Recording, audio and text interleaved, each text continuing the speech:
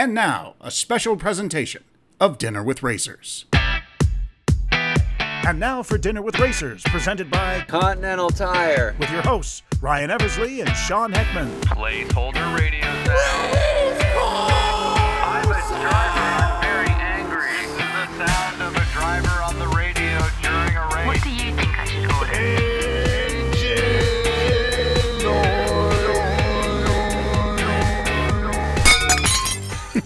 Okay, and welcome to another installment of Dinner with Racers. Dinner with Racers. Special edition. We have a TV show now. So once again, if you've been following the internet, listening to other podcasts, you'll know we are now on Amazon Prime. The only professional sports car racing based podcast that's on Amazon Prime as well as a podcast. Is that true? Sure. It is now. We said so. Sure. So this is another sort of special edition podcast, if you will. In episode number 2 of our Amazon Prime series, we focus on a gentleman by the name of Smokey Yunick. Yeah, Smokey Yunick is a absolute legend of the automotive industry, not just racing. The guy is responsible for so many things. He's widely regarded as one of the greatest mechanics of all time, and we were so honored that Trish Yunick welcomed us into her home, sat down with us, and gave us so much information that we couldn't get it all into the episode, and it's in a whole episode about him. So this is a little bit more Trish Yunick, all about Smokey, and we had an amazing meal. So let's get into some background. Yeah. So when we first came out in 2015, I just happened to be watching a television show on a network, and they did a little segment about Smokey Yunick, who I was already familiar with. Yep. And I just tweeted something out about how he seemed like a guy we would have both loved to have sat down with and had no idea how he'd take to us. And within a few minutes of that tweet, back in like 2016, Trish Yunick replied. The Trish Yunick. Well, yeah, Smokey's daughter. Yeah. Writes back. And I remember reading that going, oh, that's cool. Yeah. And so little did we know over the years, Trish and ourselves would stay in touch, and Trish has always been a fan of what we do. And she's obviously a lover of motorsports as a whole. And so when this opportunity to do a documentary series came out, she was one of the first people we thought we should reach out to, because we knew that Smokey's story, the way we thought it should be told, hadn't been told yet. Right. And she tells it. Yeah, and something that's important to realize that we didn't know at the time, Trish has listened to every single episode of our podcast. Yeah. She knows all the jokes. So as we're setting up in her kitchen, talking about the show a little bit, she mentions this, and then we suddenly were like, oh, we gotta do a good job here, because she knows everything about us. Yeah. It's kind of like seeing behind the curtain. So it's really neat to have that experience with her. And now she knows how bad we are. How completely unorganized we really are when we walk into these things, and how it all comes down to the edit. So Smokey, if you don't know anything about him, haven't been able to watch the show yet, he was a very controversial figure in the motorsports scene. However, absolute genius of an engineer, no schooling, no traditional training. So the guy really could have done anything and did do some amazing things, but also he was a real personality. So you'll learn a lot of things about Smokey through the eyes of his daughter, Trish, who tells us all the good, all the bad, all the ugly. What's it like to have Smokey as your dad? Because if you didn't know, Smokey has a book that you can get called The Best Damn Garage in Town. It is effectively unedited, so it's 1,100 pages. 1,100 pages all about him. Right. And it gets into some graphic personal details. Yes. And his daughter gets to proofread all of it. So, and we, of course, brought that up. As well as many other things, but it's one of these episodes where there is so much information on the guy. He did so many cool things that we wanted to give you guys a little bit more information, a little bit more story time. We get comments all the time about the Alan Kowicki special we did, so we thought, let's just keep doing that kind of thing if we think it's worth it. So we went to Daytona Beach, Florida at Trish's home and met with her family and her 50 different pets. And they cooked for us. Yeah, we had a crawfish broil, like full on. Sean and I put down newspaper on the table. We helped set dishes out and everything, and they went and broiled like crawfish and shrimp and all these things, corn. And so I had crawfish and shrimp. I had a couple beers, and I think, what did you have? You had a shot of epinephrine. Right. Yeah, right. yeah, epinephrine is what I had. Yeah, but it was a good time. Sure. Now, once again, because they're in Daytona and I live in Atlanta, we just drove on down to Daytona and... Oh, we drove a Acura MDX. We did. And that Acura MDX had 4 brand new beautiful tires. Continental Tires. Continental. Tires. Continental. Tires. Continental Tires. Cross contact. LX. We should really go We outside should and look look. this stuff up. All right, Trish Unick. And remember, if you like what she says here and you're not familiar, check it out on Amazon Prime and learn everything you can about Smokey. Amazon Prime. Episode number 2, Smokey, will arrive this holiday weekend, so please come check it out. And if you like the stories that you hear from Trish or you like what you see on the show, why not buy the book at SmokeyUnick.com. There might be a few different avenues that you can buy the book from, but SmokeyUnick.com is the one that goes directly to the Unick family and they benefit the most from it. So if you're going to buy the book, buy it straight from SmokeyUnick.com. All right, we're going to start in 5, 4, 3, 2. This is the first time I've ever had a cat just hanging out with the recording What do you mean, equipment. a cat? No, like there's literally just a cat. Yeah, this one's eyeballing me. Right, but this one's sleeping on my gear. On the gear. Yeah, he's just like, it's warm. It's warm. Yeah. I'm a part of this. He's the supervisor. What's that cat's name? He's our new Spotty. Okay, that's producer Spotty. sound operator, sound engineer, Sound op Spotty. sound The engineer. UPS guy would find him in the truck in the back. Oh, really? He'd get out to deliver a package. Spotty would go inspect the truck, and he'd find him a block away. What do we have here? Yep, that's awesome. I've actually never done this before. The crawfish? Like the crawfish table broil Oh, thing. okay. Just throw 'em Yeah, out. yeah, yeah. This is a staple in the Unique household. I can't say that Smokey ever ate it, but it is something we do often with guests. Yeah. Okay. Smokey is big in shrimp and potatoes. He was a real, literally meat and potatoes kind of guy. I think throwing the food into the center of a table and a bunch of newspapers is about as Smokey Unique as we could have imagined. Yeah, the most for this deal. similar thing during race week, we would have the little table that I showed you that he built, and there were couches on either side of it where he and his friends would sit, and we would do ribs. And so I would put a slab of ribs and the beans and the corn and lay it across the table, and everybody could pick. It was not on newspaper, though.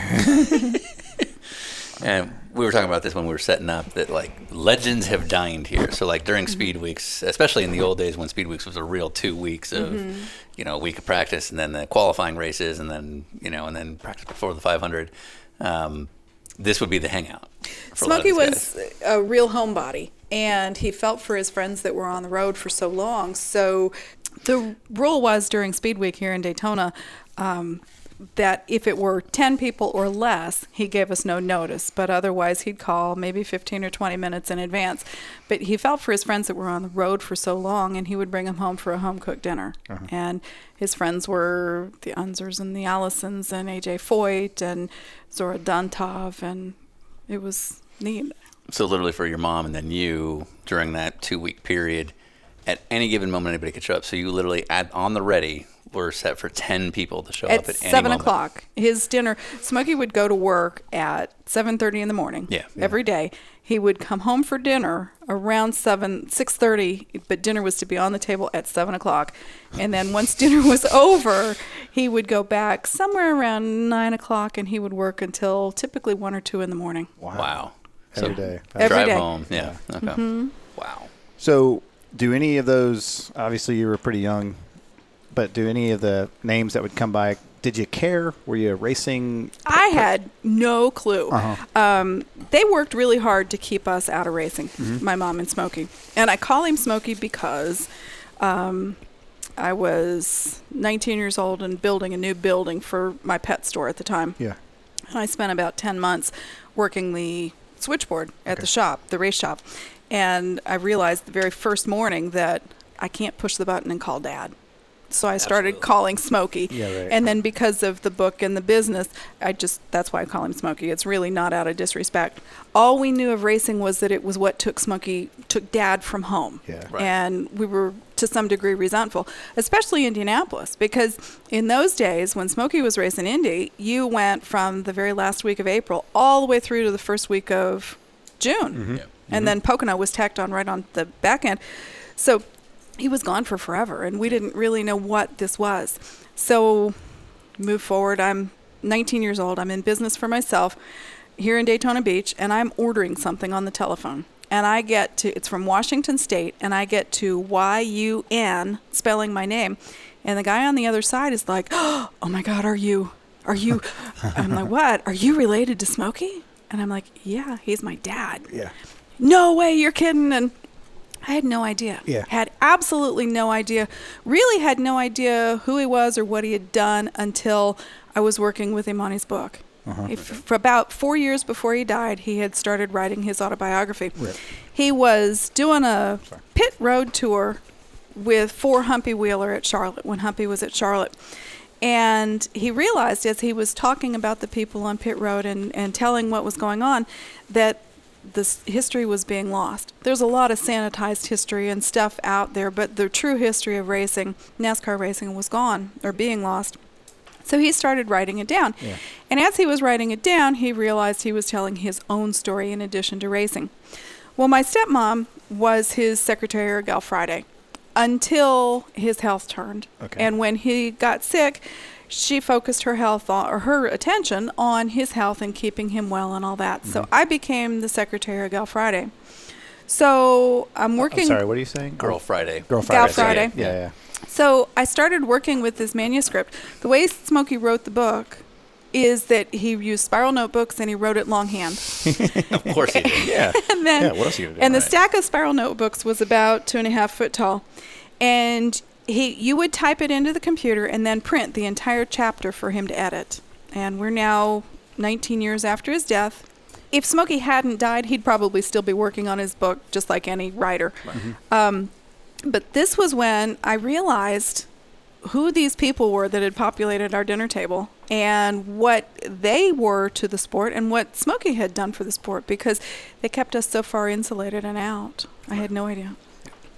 So, like say Speed Weeks. So people are coming through and they're eating, and it's Foyt, it's Andretti, it's yeah. Allison's. Yes. You've got no clue.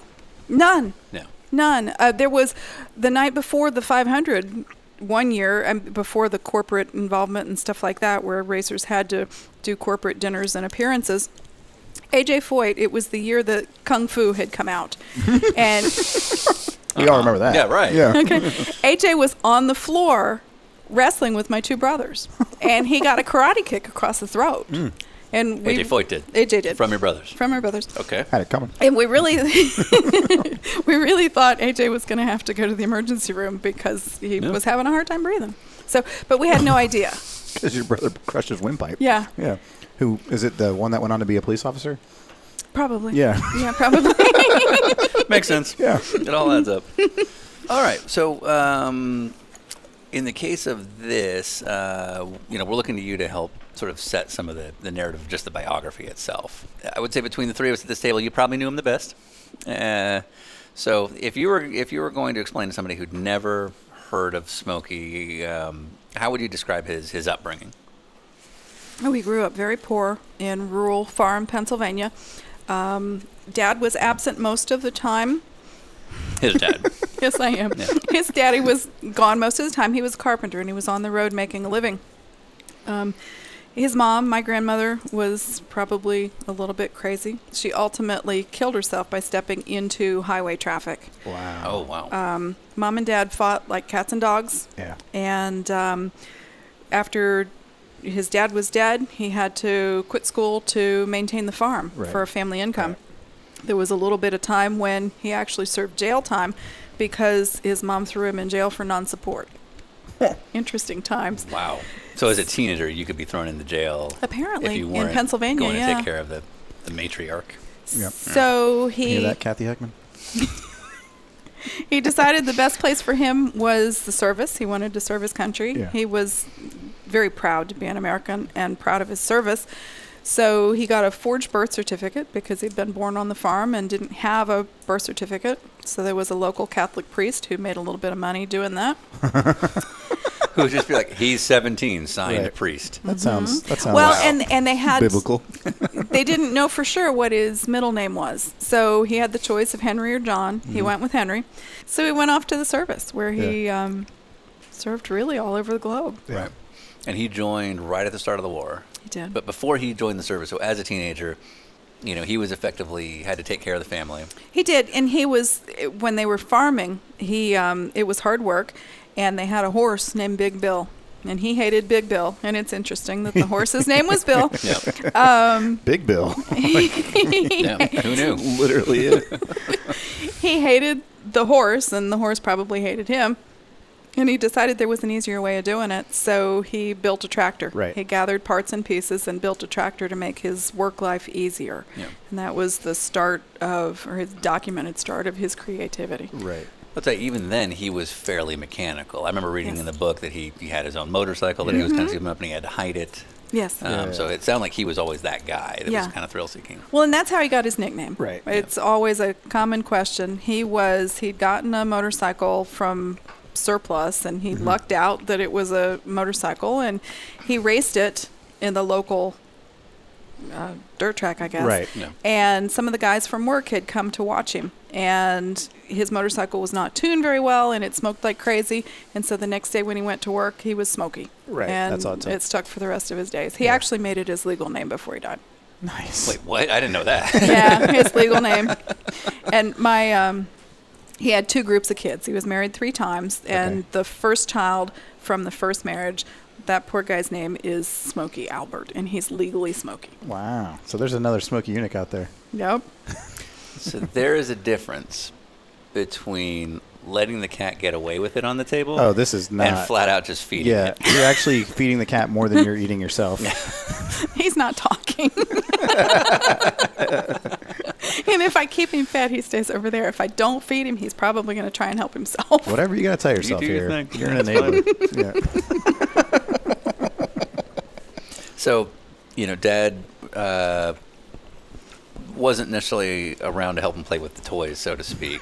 So, No. But when he was a kid, his mechanical acumen didn't come necessarily from being taught at home and Dad sitting there tinkering with him in the garage. No, not he at all. literally figured out all of his own Yes. mechanical stuff. Mm-hmm. And the way he likes to put it is you can learn everything you need in the library. Exactly. And forever, he was a voracious reader, and he would go to library sales. Libraries, they keep track of what's checked out, and if it's not checked out often enough, it gets put in the scrap pile and it's sold or donated Yeah. somewhere. And he would buy physics and chemistry texts Yeah. and read them, and just sit down and read chemistry Kind of texts. self-taught. Yeah. Yeah. So mechanically, he's starting to make a name for himself. He's got his own motorcycle. He's built a tractor to make work on the farm easier for himself, and then decides to go and join the military right as World War II is really starting to hit the fan, and ends up becoming a pilot. Yep. And I mean, who wouldn't want to? If you were going into the service, wouldn't you want to be a fighter pilot? yeah. Unfortunately, he had the guys at work played a joke on him, and he was welding at work, and it damaged his vision, so he could no longer be the fighter pilot. Right. So, then how does he end up becoming a, was it B-29? B-17. well, he did B-17. both. He ends up flying in something like 50 Yeah. successful missions. And all, what do they say? What's the phrase they always use? Theater? Like all theaters of the war? Yes. Yeah, so he ends up flying pretty much in all the, like in the Pacific Theater over Germany, and sees some terrible things Awful stuff. and writes about it very openly and vividly in his book, which, we're both war, and we're interested in war history and things like that. So when you find out that one of the greatest, racing mechanics of all time also had this really prolific war career, Right. it's pretty interesting to read. The interesting thing was we had no idea about that. Oh. He never talked about it, and I've since learned that a lot of the people that refer to as the greatest generation, they didn't talk about it, and so it wasn't something that he spoke about. He came back with scrapbooks that he had created because he spent a little bit of time being a photographer, making side money that way, and he took pictures, and he had large format scrapbooks that he glued stuff in, and the pictures of where he'd been and the planes that he built and that sort of stuff. But the thing I can't get past is that you've got dozens and dozens of flights information, and these aren't 35-year-olds with 20 years of flying experience. Grizzled, These yeah. are 18-year-olds who They're babies. literally just learned how to fly this 6 months ago. Yeah. Their whole life ahead of them. Yeah. And so many of them didn't come home. Yeah. Knowing Smokey the way you did, I assume to a certain extent that kind of survival is very much luck of the draw, but do you think there was anything specific to Smokey's character that allowed him to go on so many missions? Sure, there's a combination of stubbornness. And there's also, he was such a hard worker, and he was so proud to be an American.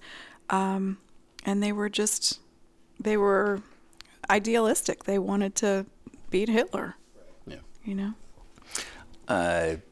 So you didn't know any of the World War II stories literally until you wrote the book, because as was typical of that generation, no one talked about it. Yeah, I was editing the book. Is there any story about the war that really stuck out to you?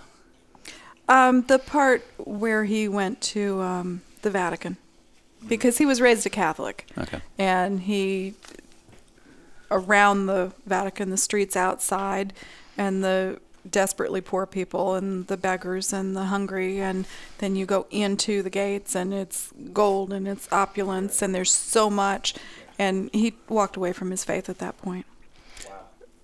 Because it's just the disparity of the whole thing. The inequity, and how can this be? How can you be here and be so comfortable and so everything, and they have nothing, and how can you not address that? Yeah.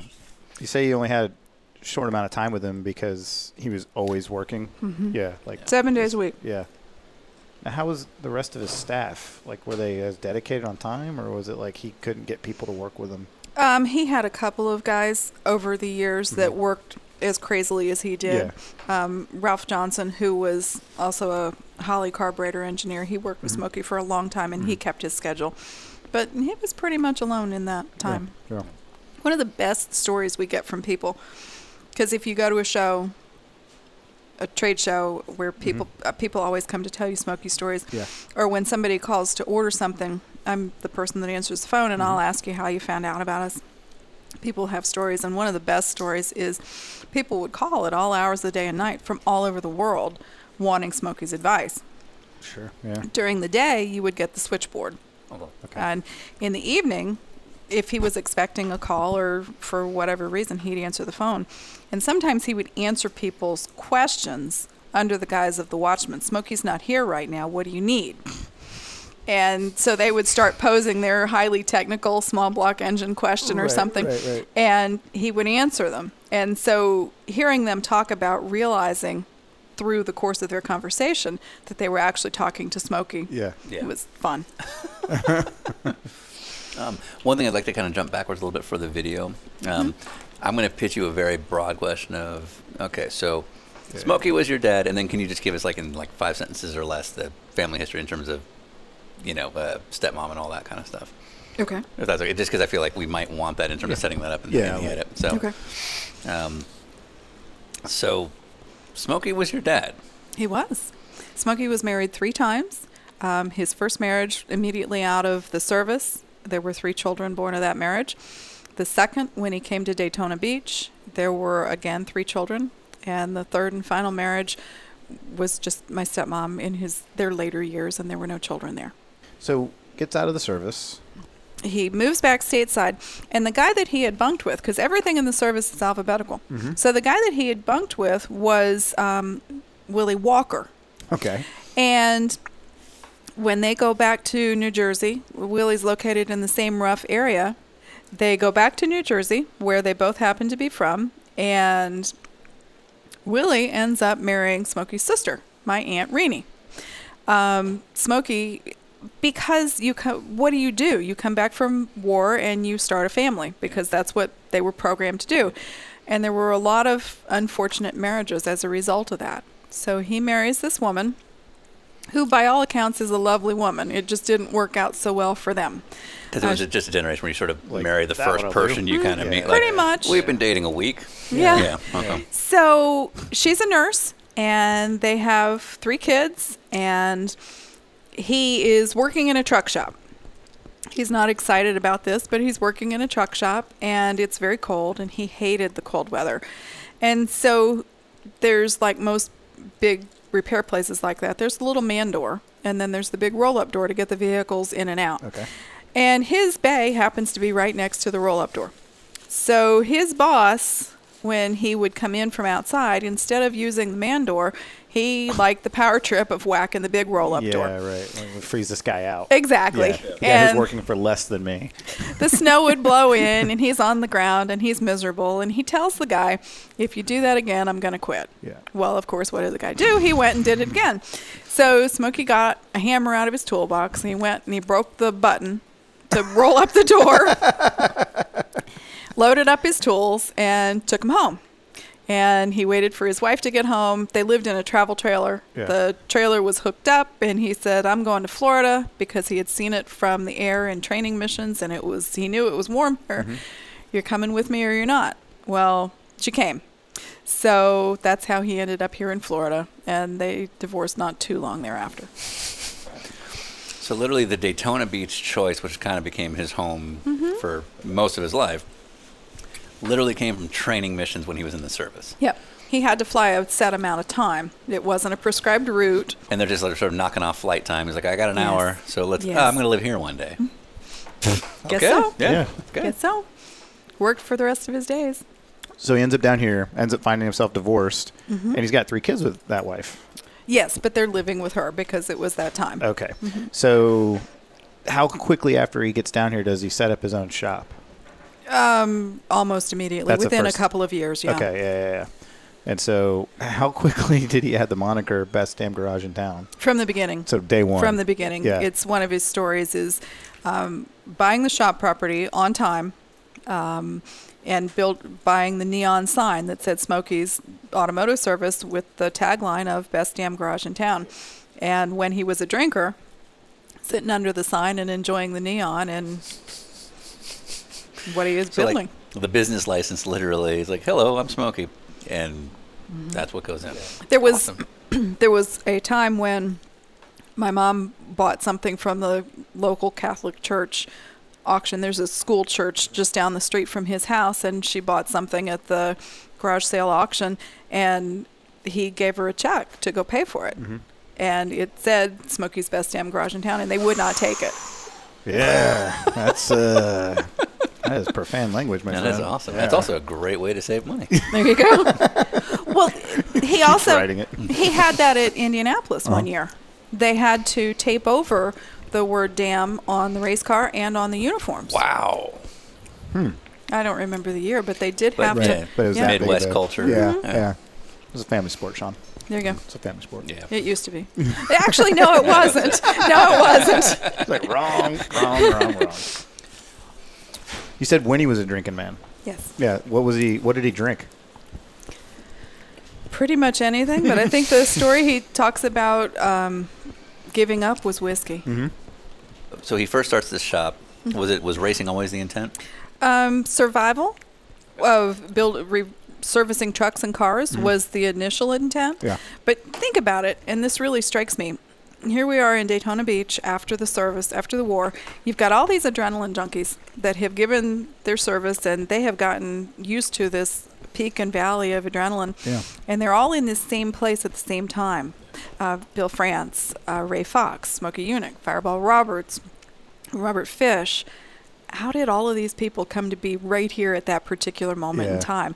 And so many of the racers had served, and they didn't know they were looking for an outlet, but they were. Right. They were looking for something exciting because that 9 to 5 and the wife and kids was not making do from what they had been used to. Right. So literally he moves to Daytona Beach because he thought it'd be a nice place to live. Yes. Nothing to do with racing. And No. then all of a sudden this racing scene develops around Yeah. the town, with beach racing and all Yeah, that. he gets hooked in with Marshall Teague is where it started. Yeah. Yeah. He's like, I could do this. Yes. Yeah. Yeah. And they, they had good success, so Right. everybody likes to be the hero, and Yeah. it worked. But if he decided, oh, Cleveland, this seems like a nice place, There you there go. would be no Smokey Yunick. So he and Marshall Teague start racing together. They start having success. At what point? I mean, that's got to be like late 50s.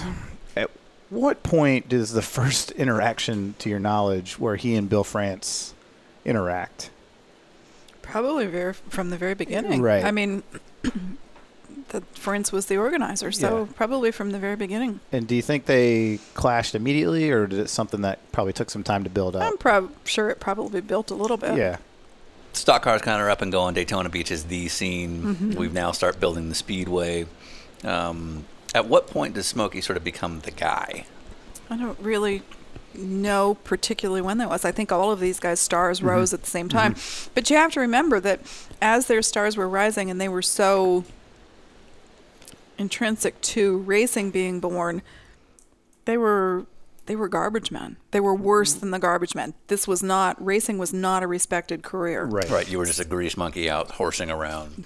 Obviously, around the 60s, he starts working on some pretty, big programs for the time, and the race is becoming more and more of an actual sanctioned event that's like, Sure. looked up to, although not still, like as you put it, something that was honorable.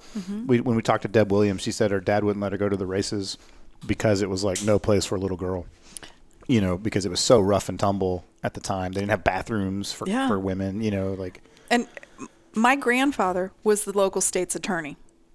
He has 2 daughters. He has 4 from a second marriage, but he has 2 daughters. One is my mother, who married Smokey, Right. and the other was engaged to Fireball Roberts as he died. Right. What was that? I mean, he Yeah. was horrified. Yeah. Not just one, but both of them. Both my kids are screwed. That's right. Fireball Roberts was like the first hero superstar NASCAR driver. Sure. And Smokey obviously had a pretty long-standing, partnership with him as a driver mechanic. And I'm assuming that means he would come to dinner and became part of life. Sure. Yeah. Sure. Because drivers then would actually work in the shop and do things to try to help the team. Well, Glenn didn't really, and that was his name. Yeah, right. He didn't really get his hands dirty and work on the car too much. And he also died the year I was born, so I don't know him. Yeah, right. But think about it. You've seen pictures from way back when. Glenn was always very well presented. Sharp creased trousers, and Knew how to sell himself. he did. I mean, he had immediately before he was injured and died at Charlotte, he had just signed a sponsorship agreement with Falstaff. He was going to finish that season. There were like 3 races left in that particular year, and he was going to be a spokesperson. Yeah, he was going to basically go work for a beer company Right. and get out of racing from the driving standpoint. Yeah. And at that point, he was no longer working with Smokey because Smokey had noticed what he called seat back. Instead of laying back in the seat and being comfortable, he was rigid and leaning forward, and Smokey didn't want to kill a driver and never lost a driver. So he said, you've lost your edge. I don't want you any longer. I don't want to be the guy that gets you killed. When Fireball ended up, succumbing to his injuries, did anything change with Smokey? Like, was he more afraid of having a relationship with drivers? Obviously, he didn't work with them at the time, but they've been together. But it made him more resolute in safety. That was pretty much the end of his NASCAR racing as well, because he used a fuel bladder that was taken from airplanes from the war, and France wouldn't allow that in NASCAR, and that was one of the last big blow-ups between the 2 of them.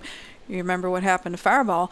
I'm not going to be a part of that anymore. And it wasn't too long after that the fuel bladder was approved and became standard safety equipment. And he But wanted the bladder strictly for safety reasons? he did. One of his inventions that was patented well before he died was a crash barrier. Right. And Smokey's was actually made out of old tires and rebar and plywood in between it, but it had hoists where it could be picked up and moved if a wall was damaged, because he didn't want this. He said it was senseless. Right. Let's get people fixed. I Safe. mean, effectively not too different from what soft walls are today. You Exactly. sort of had like 2 wall systems with a cushioning in between. that could- Exactly. yeah. So effectively, that ends his NASCAR career, and he's had a ton of success at that point. I think we'll kind of pick some of the races apart specifically. What happens next for him? Well, Obviously, he was racing Indy at the same time he was racing NASCAR, and he loved Indianapolis because it allowed his creative mind to run. He called it the little skinny rule book, because NASCAR had all of these rules and regulations, and a lot of things weren't a rule or regulation until Smokey and whoever ran it on Sunday, and it became a rule on Monday. Right. But Indy said it has to be this long, it has to weigh this much, and Figured out. go at it. Yeah. And So at that time, Indy was just a much more open platform to go race. It was. Compared to stock cars. And at that particular time, it was All-American. Part of his deal, he was very upset with CART and all of the divisions with all of the internationals, and no longer the but Great in the American. 1960s, it was It was Foyt, it perfect. was Harnelli. Yeah, right. It's a whole different it's a whole different spirit, it's a whole different atmosphere. They were welcomed there. They were just happy to be there, and the sponsors and promoters and everybody involved with the Speedway was glad to have them there, and came out and greeted them, and what can we do for you? And the guards, there's so much talk about the yellow shirts now, but in Smokey's day, he talks about he would be working late at night and falling asleep on the concrete floor, and the guard would toss a tire blanket over him so that he could sleep more soundly. And this wasn't treatment he got in stock cars. Oh gosh, no.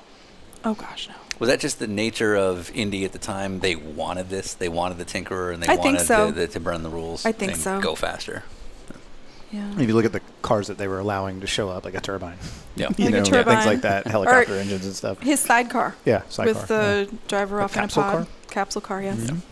So at this point in his life, he's pretty much done with NASCAR. He's basically butting heads with the guy running it, and he's starting to really like Indy cars. He's got some success at the Speedway. So how long after he basically stops the NASCAR career because he's head-to-head with the guy running it, did he continue to run, Indy cars and focus on that? About 8 more years. Okay. But let me be clear. He didn't leave NASCAR specifically because he fought with France, because he fought with France for the duration Sure. of his game.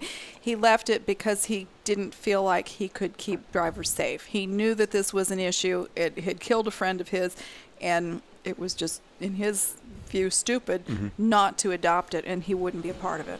So literally, he left over a fuel cell. Yes. Principle. Yeah. Yeah, because it sounds like, as you put it, they wouldn't allow the fuel cell. Yeah. And probably it wasn't allowed just because it was smoky pitch in it. Right. You Yeah, know, yeah. I Well, mean, yeah. I mean, and, that's- when we get through the biography, these are the sort of things I want to repoint back out. That I mean- how much of this was where's the sense in arguing that? There were plenty of them surplus. There were plenty of them brand new. It makes total sense. Why wouldn't They're you? using them in airplanes. Yeah, why wouldn't you do this? Except Smokey said, we Right. want to do this. Yeah. right, and that we'll get to that because that's exactly the point I want to get to. But sort of want to go through the racing history and then go back with some specific bullet points. So during this time, he's working with motor companies. He's working briefly with Ford. He's working with Chevy. He's working with Pontiac. And he's doing this in concert because racing wasn't all-consuming 24 hours then.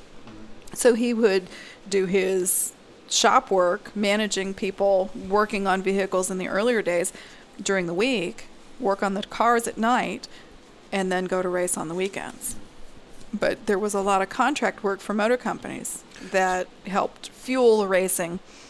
And he worked with all the major manufacturers. He worked with Chevrolet. He worked with Pontiac. He worked with Ford. Yes. And was it primarily like an engine guy?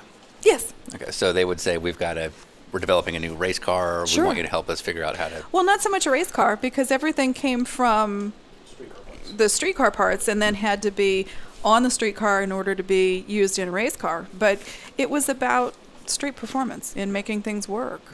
So he had the kind of clout and pull that the automotive manufacturers would literally let him pretty much do whatever he wanted to their parts. Like he would get brand new motors and start adjusting them the way he thought they should be done. Sure. And literally heads of companies would be like, yeah, that's okay because that's Smokey. And we'd get junior engineers down here to work with him, people that would be here for sometimes 2 or 3 months. Yeah. Outside of his house, he had a guest house.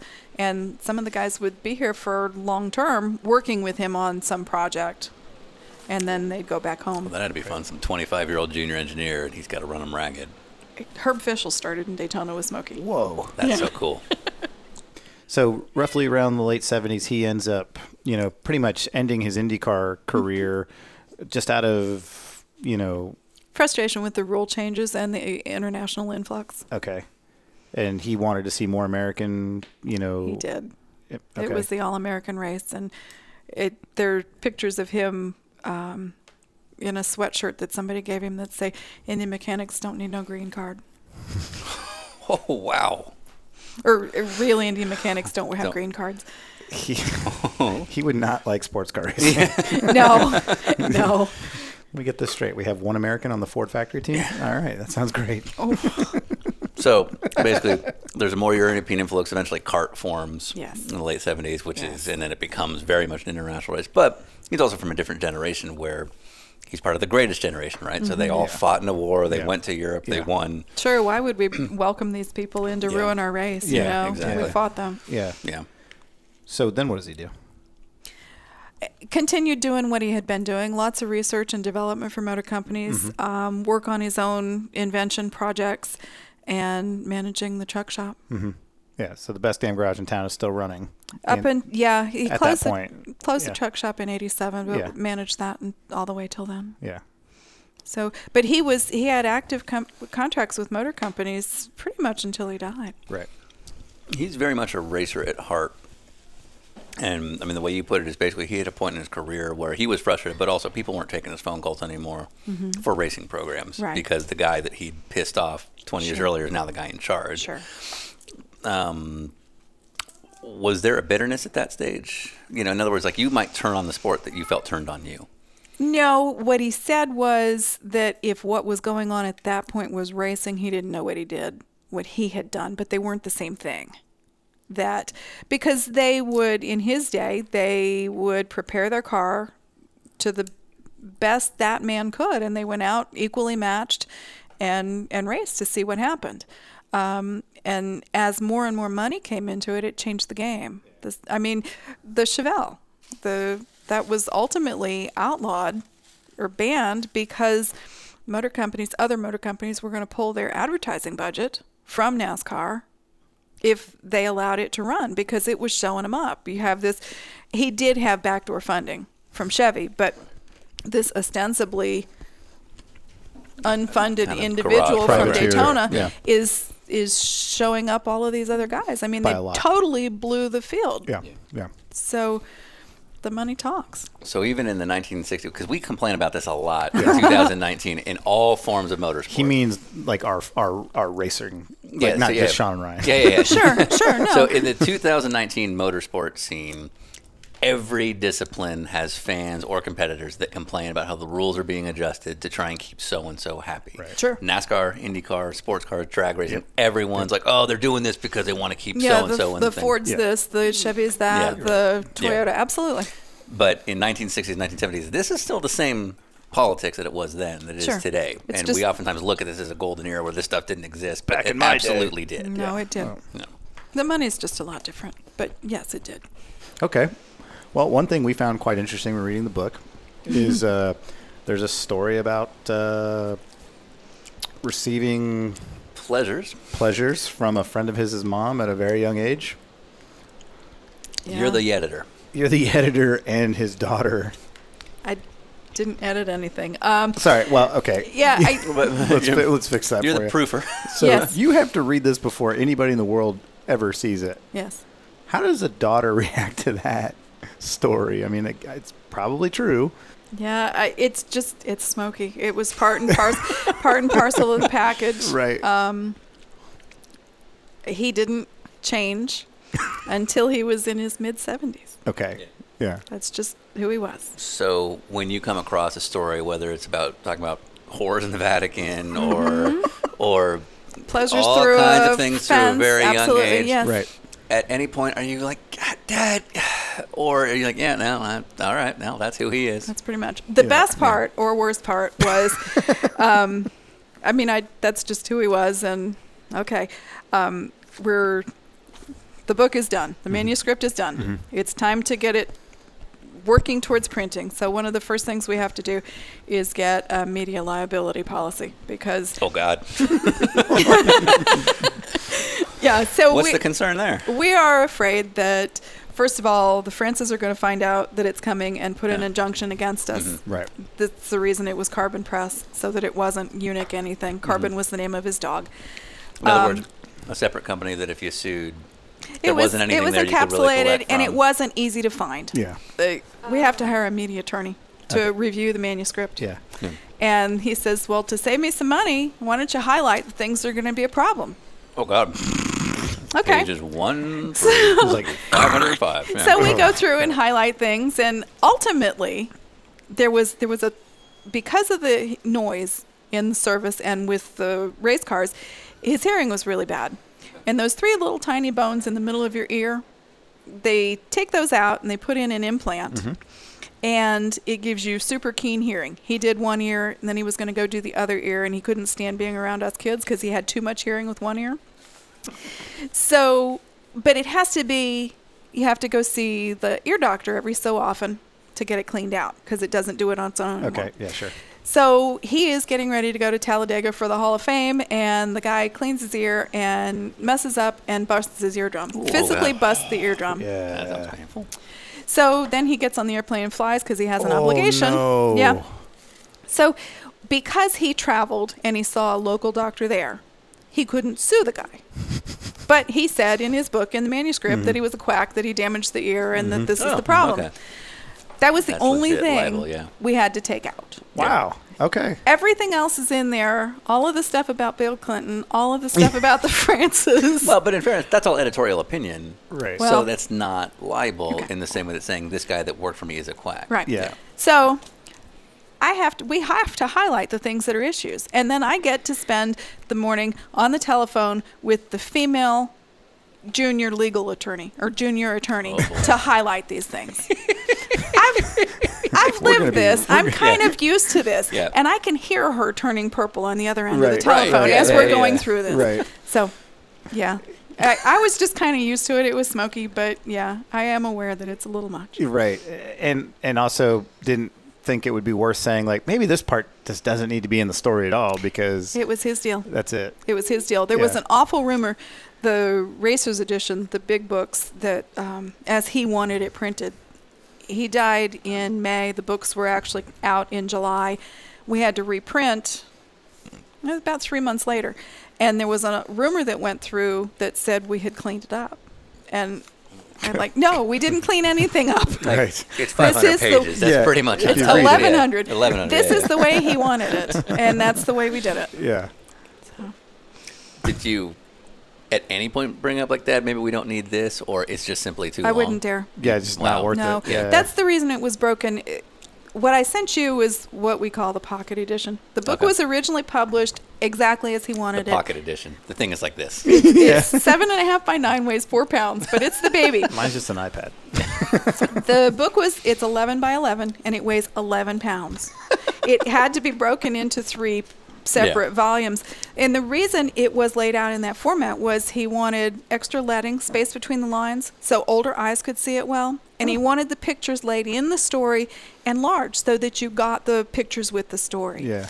So it's what he said do. I'm really good at doing what he said. Would he clean it up for anyone? Was there anyone that he would be like, okay, I Yes. If he spoke to an audience that was mixed audience, or if he spoke to kids, he was absolutely perfectly on level and clean and just there. My son, who is now 21, my bird store was on the same property as Smokey's shop. Okay. And he built it that way on purpose so we could be close.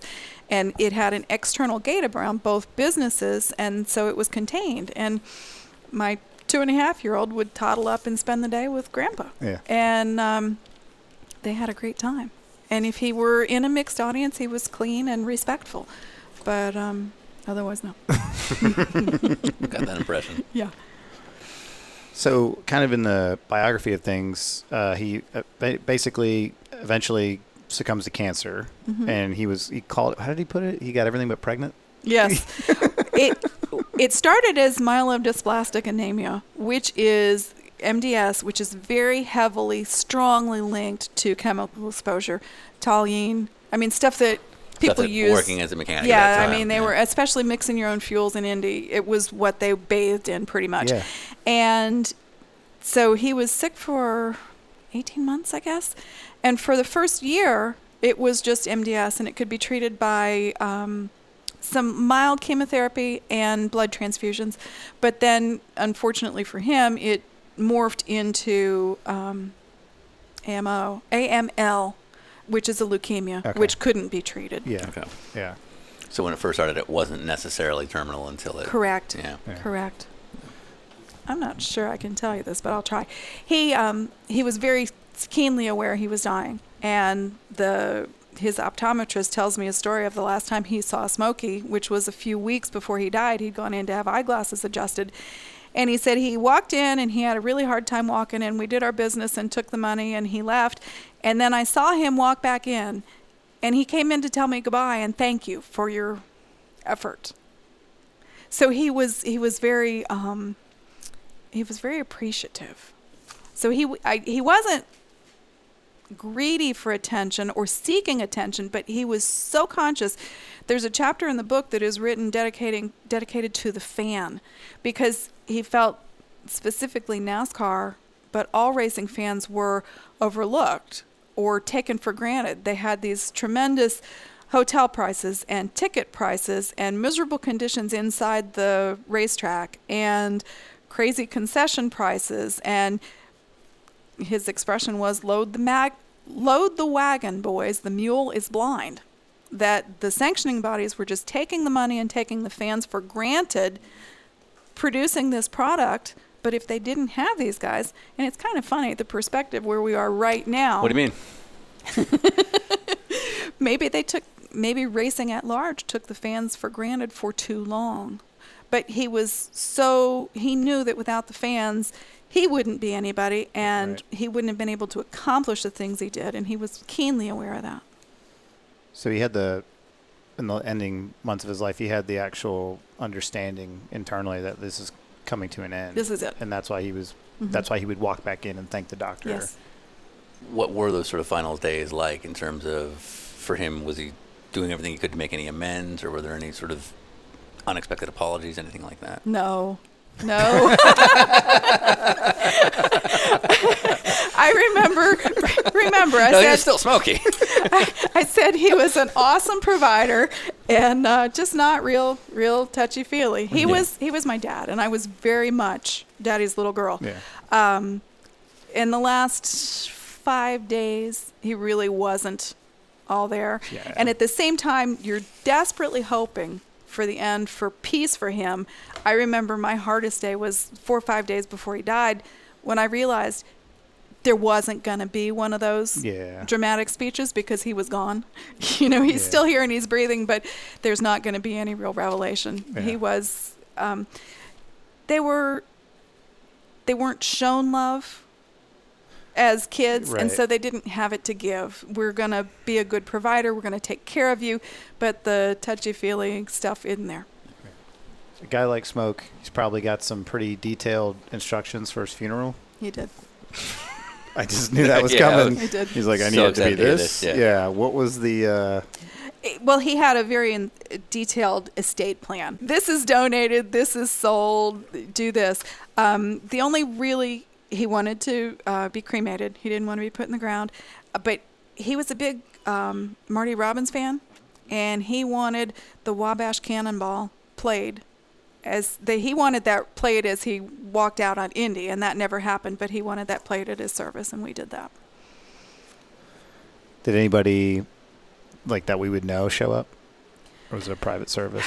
It was not a private service. There weren't a whole lot of dignitaries, if you will, or famous people that came, but the flowers and remembrances were just from everybody. Yeah.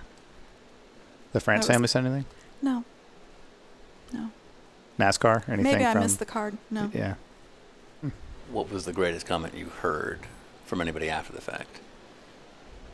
Like, I don't know if that's people like a compliment, in grieving. So in other words, his time has passed. In the last 20 years, you run into somebody and they pay a compliment that you weren't expecting to hear. Has there been any moment like that? The coolest thing I hear, and you've got to remember this is 19 years later, so there's some distance.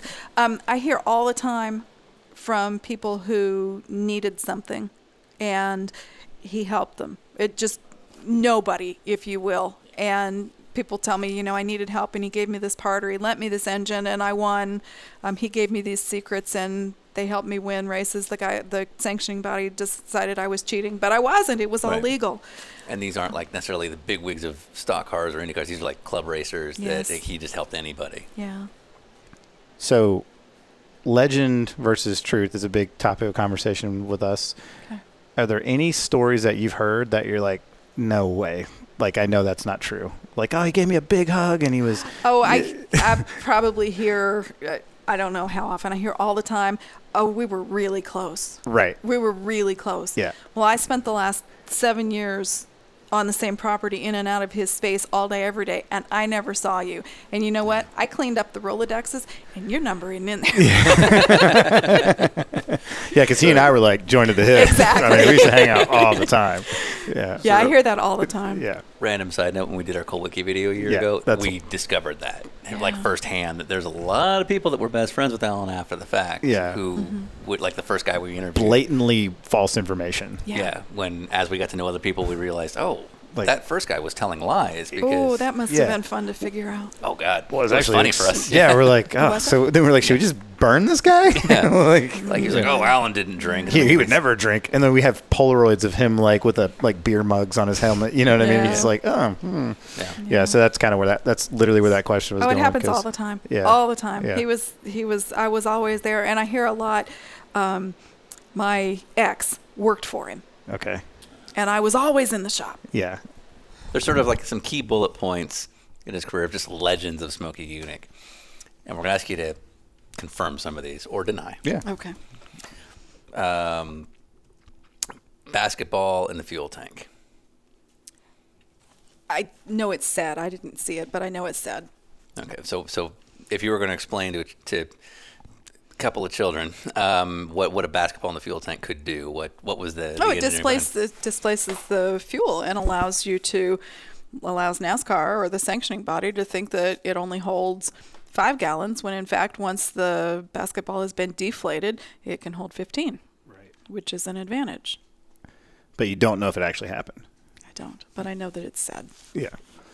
What about the gas tank being removed from the Chevelle? Him being so pissed that he's got to change all these things to make the race that he drives off without the gas tank. I'm told that's true. Yeah. I'm told that's true. And the story is that he said he had enough fuel in the fuel lines to make it to Jacksonville and back.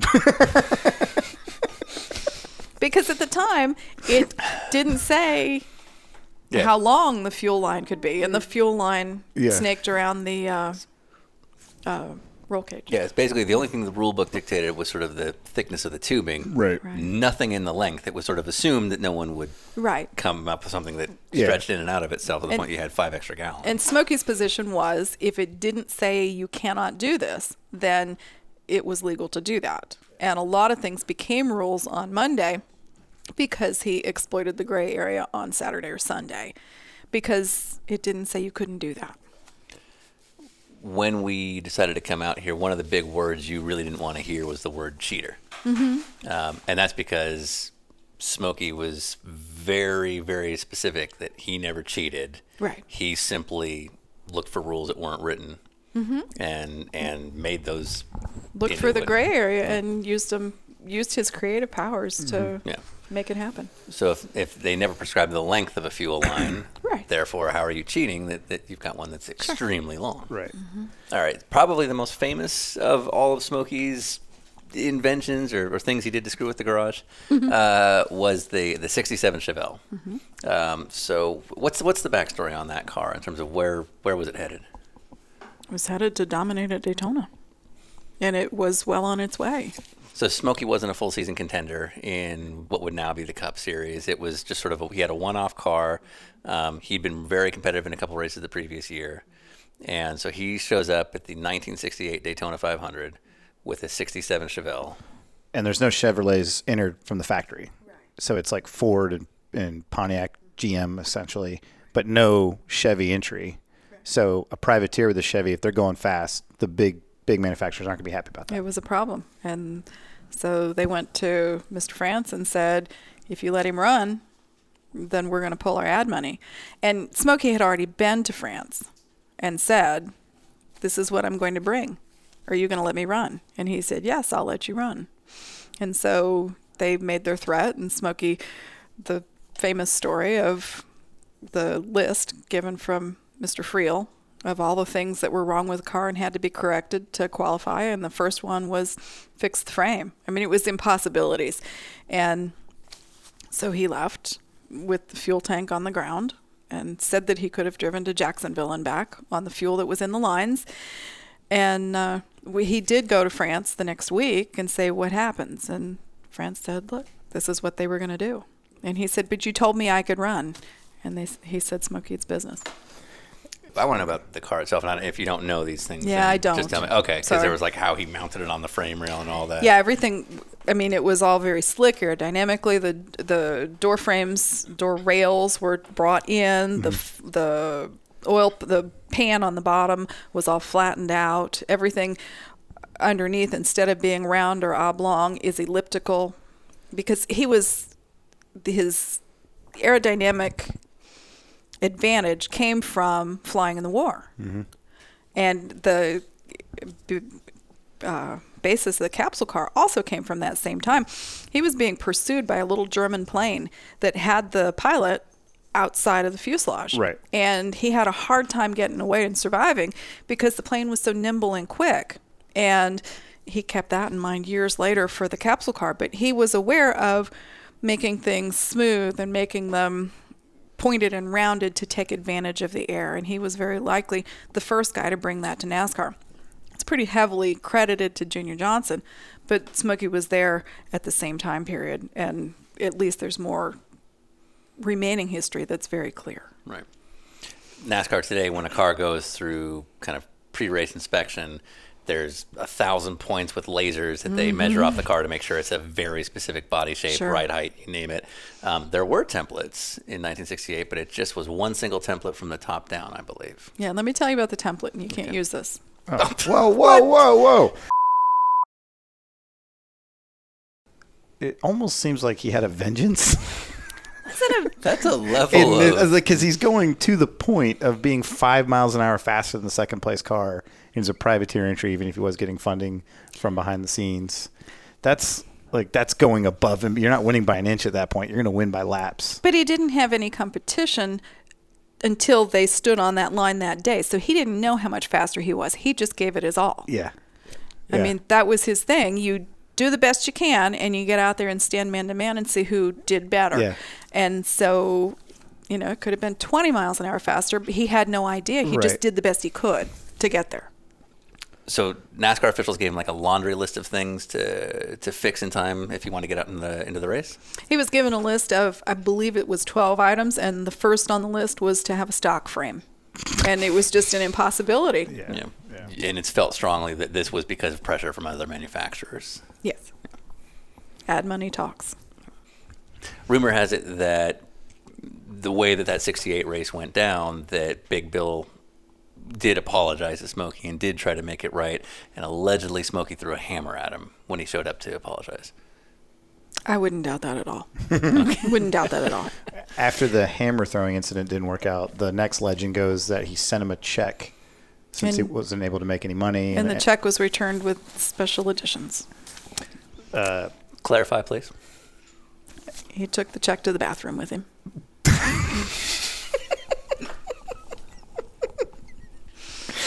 Made a deposit.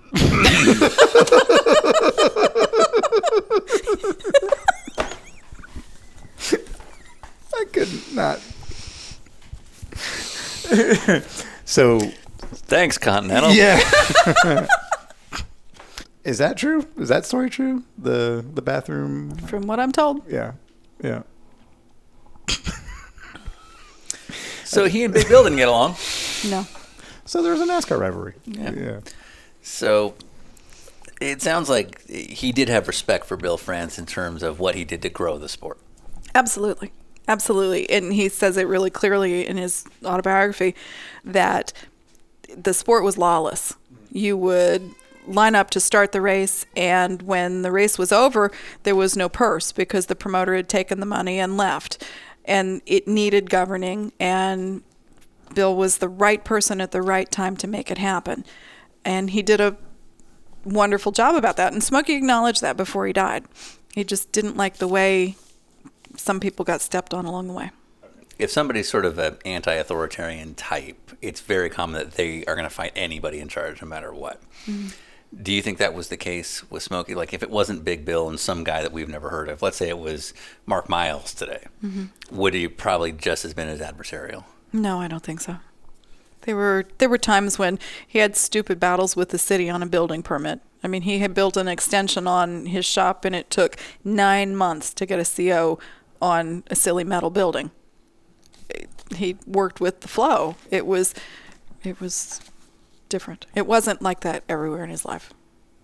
So in line with the rivalry he had with Bill France and the France family, now we find, years after his passing, he's absolutely, without a doubt, should be in the Hall of Fame for NASCAR. Sure. And everyone thinks that because of the rivalry, it'll never be a possibility, even though it's voted on by people that don't necessarily work for NASCAR. But who's on the nomination committee? But, I mean, let's objectively, Smokey it was an inaugural member of the International Motorsports Hall of Fame. Yeah. He's in the SEMA Hall of Fame. He was an IndyCar Mechanic of the Year. He has accolades, I think there's 45 different halls of fame that he's been inducted in. It's fairly obvious.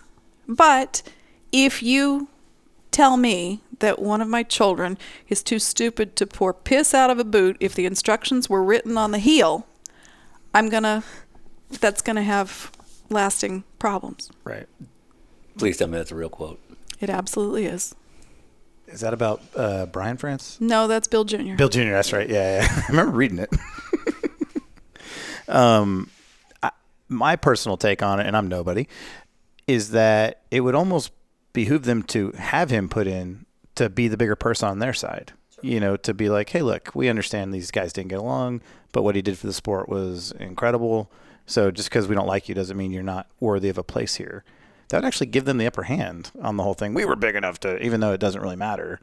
But from what we understand, because we participated in the Hall of Fame ceremonies for Alan Kowicki, we went and watched and all that, and we got to see kind of how it works behind the scenes. It's voted amongst people from the media as well as drivers and team owners and things like that. And from what we were told from Tom Jensen, it comes up every now and then that his name is mentioned. You know, and anybody can be mentioned, and it's not something where you get in trouble. It's just actually putting it down and getting enough people to vote for it to put it into the final group. So another thing we heard was that he wouldn't want to be in the Hall of Fame because it would give money. It would bring money Right. to NASCAR. Do you find that true? No, I think that he would very much appreciate being honored by his peers. He was very confident in his contributions to the sport and was also very, very proud and stoic. He would not ask for it. If it's bestowed upon him, he'd be very gracious and very appreciative because arguably everyone that's been honored, enshrined in that hall deserves it and would be peers. So I think that he would respect the hall as he did the others that he was put in, but he wouldn't ask for it. And I think personally that the longer it goes on, the sillier it looks. So if two wild, wacky kids with a podcast decided to start telling everybody we know that they should be pressuring the fan vote to get Smokey Yunick in, he wouldn't mind that if he was around. No, he'd think that was cool. Yeah. And first of all, I think he would really enjoy what y'all have done. Yeah. I think that he would love the stories. Somebody would have to operate the machine for him, but he'd love the stories. I'm fired. Yeah. We wanted him to, when we were working on the book, trying to think of he didn't look good. Yeah. And so he didn't want pictures and he didn't really want video. So we wanted to tell stories. So we gave him a little audio recorder, and the only thing he recorded on it was, how do you work this crazy contraption? So Can we have that? probably. That's definitely. Yeah, that'd It's- be amazing. It's going to be on. How do you work this infernal contraption? It's Yeah, it's on one of yeah. those little tiny tapes.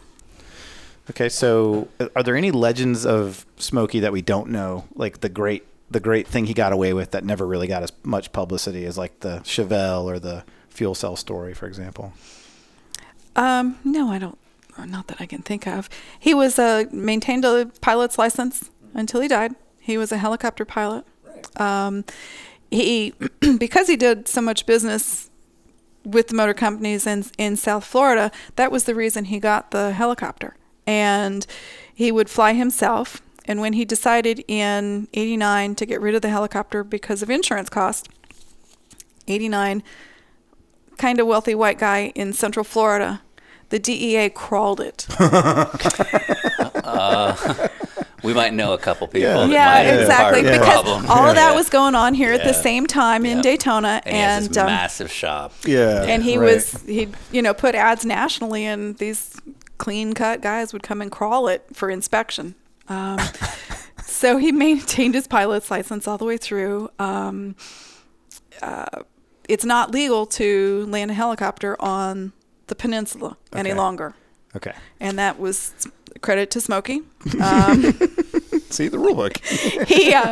He would, for a brief time, would fly from his shop pretty much across the bridge. It's just a little bit of an angle to the house. Yeah. Land it in the backyard to eat dinner. That's home. Yeah. And the neighbors didn't like the prop The wash. helicopter coming into their backyard? Yeah. So What's their problem? one weekend he was away racing in small city, they made it a rule you can't land here any longer. So he hovered over the yard, and the helicopter wash tore up their backyard. So he took it on the So chin. he's like, okay, cool. I'm not going to land, but I'm going to make your life hell. Is there Yeah, a hover? So he's like Yeah. trying to figure out how to like climb down. Now, I heard it from a reliable source about 5 minutes ago that he didn't harass people if he didn't need to. They asked for it. Acorn tree. Um, We were told the way he learned how to fly the helicopter was literally he just fired the thing up behind the shop and would just like hover for a second and land it and then try to figure it out from there. Like he didn't go take lessons necessarily. With his non-jet helicopter, yes. Okay. But because pretty much anybody that's got the cash can buy one of those. Uh-huh. But for the jet, it was a Bell Jet Ranger, Oh, and wow. you can't do that unless you go to Bell and you take their course, Uh-huh. which includes. I think the first time it's a week, or it was at the time, but they take you up with an instructor and turn it off, Ugh. and Oh, you wow. have to restart it Right. for survival. Right. So terrifying. yeah. The Bell Jet Rangers, that's a real helicopter. Yeah. It was a So, real like, helicopter. your neighbors had a valid Yeah. reason to be mad. And he painted it black and gold. It was black and gold stripes. So Oh, it was that's pretty. badass. Yeah.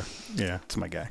Yeah, we have a friend, we'll call him Robert Unser, Uncle Robert. who would not get in a helicopter with Smokey Oh, because really? he thought he was a terrifying pilot. Now, having said that, If you've ever heard if any, I will never get in an airplane with Bobby Unser with some of the shit that came out of his mouth. Yeah. Yeah. see episode 2. Yeah. We're going to have there's another episode that's Awesome. trust me, you don't want to get in a plane with He's that getting it back. crazy old man. Would you get in a plane with Smokey? We did. We took Sunday helicopter rides before we weren't allowed to land on the peninsula. And my mother was scared to death of heights, and the front of the jet Bell is glass or plexiglass, and so he would go up and then tilt over the river, so she just saw water in front of her and freak out, and then we Lovely. would fly up and down the river. The Intracoastal has islands as Yeah. you go up away, and land on an island and find crabs and that kind of stuff. And then he'd done his fatherly duty for another week or two and take it back. had a good excuse to fly his helicopter. Yeah, exactly, because they have to be used. Yeah, two birds. Get in, shut up. We'd go out over the ocean, and you would see surfers between the helicopter and the shore. Yeah. And they're like waving at the helicopter, and you're like, shark, shark.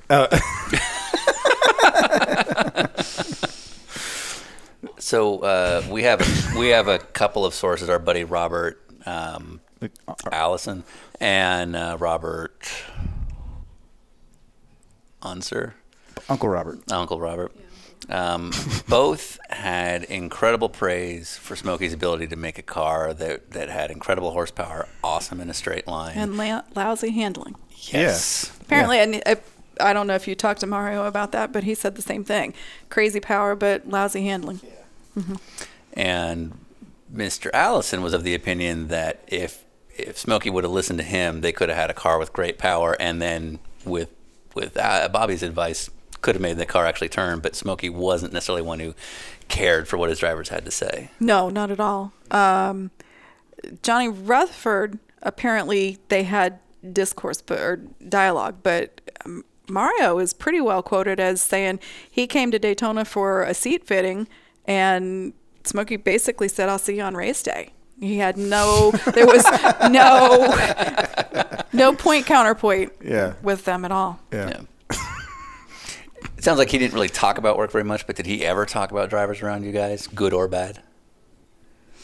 He didn't talk about them. There were, people we knew. Right. But no, he didn't. Yeah. Did he ever have any Smokey, like the dude, not the racer or whatever? Like, did he ever do anything for fun outside of scaring the hell out of people in a helicopter? No, he did nothing. There's He no- worked, and he was a homebody. Yeah. He didn't like going out to trade shows. He was good during the day at a show talking to people. He was good in meetings, but specifically ARP, he didn't like going out with them at night because they're foodies. They want to sit and eat and talk all night long. I just want my dinner brought to me in my hotel room. God damn, that's my guy. I was going to say, love room service. Yeah. Like he Yeah. understood the job of being around people, but he didn't. If he didn't have to socialize, he didn't want to. No. Oh God, I understand. And I find I'm good with going out for the meal, but after you've been nice to people all day long, and maybe you didn't want to be nice to them, but it's your job, so you have to be nice to them. I just don't want to do it anymore. Sure. I'm tired. Yeah. All I did was stand and talk, but I'm tired. And that was happening later in life for him too, right? He Yeah. continued working shows and working engagements with people right up until the end. Yeah. So I mean, at that point, you've been doing this for so long. You're like, One more steak. yeah, exactly. So he didn't have any fun, like no hobbies outside of cars. Like he didn't like to garden or something that we wouldn't know. What was his favorite? Like my dad was a big time meat and potatoes guy. Meat and potatoes. Yeah, Meat same. and potatoes. I had to have a meat, a starch, a vegetable, a salad every night, and a fresh dessert at least every 3 days. Would he smoke his pipe in the house? Yes. Yeah. Yes. And he would sit on the john in the bathroom in the morning, and he ate oatmeal every day for breakfast with black tea. And he would sit and read the newspapers. And he was a crazy reader. Wall Street Journal, local paper, Orlando paper, every morning. And when he needed more coffee, he would take his pipe and bang it on the ashtray. And it would go ding, ding, ding, ding. And you could hear it halfway across the house. And that meant you needed to bring him more Service. coffee. Yeah. Wow. Prom for Trish Unick. Trish Unick got sent to a private school that didn't allow dancing. Oh. It was Okay. awesome thing for a restrictive father to do. Oh, that was his call. Yeah. Well, that was no. My mom put us there, but then after she died, it was really easy for him to leave the kids at a private Christian school. It's like, oh, I got Indy Yeah. coming up. I don't want to deal with that. So you go here. Yeah. Yeah. First boy he met. He didn't like him. He had long hair. And that was it. That was, yeah. Hippie. Yeah. Yeah. Yeah. I can only imagine what he would think of Braden.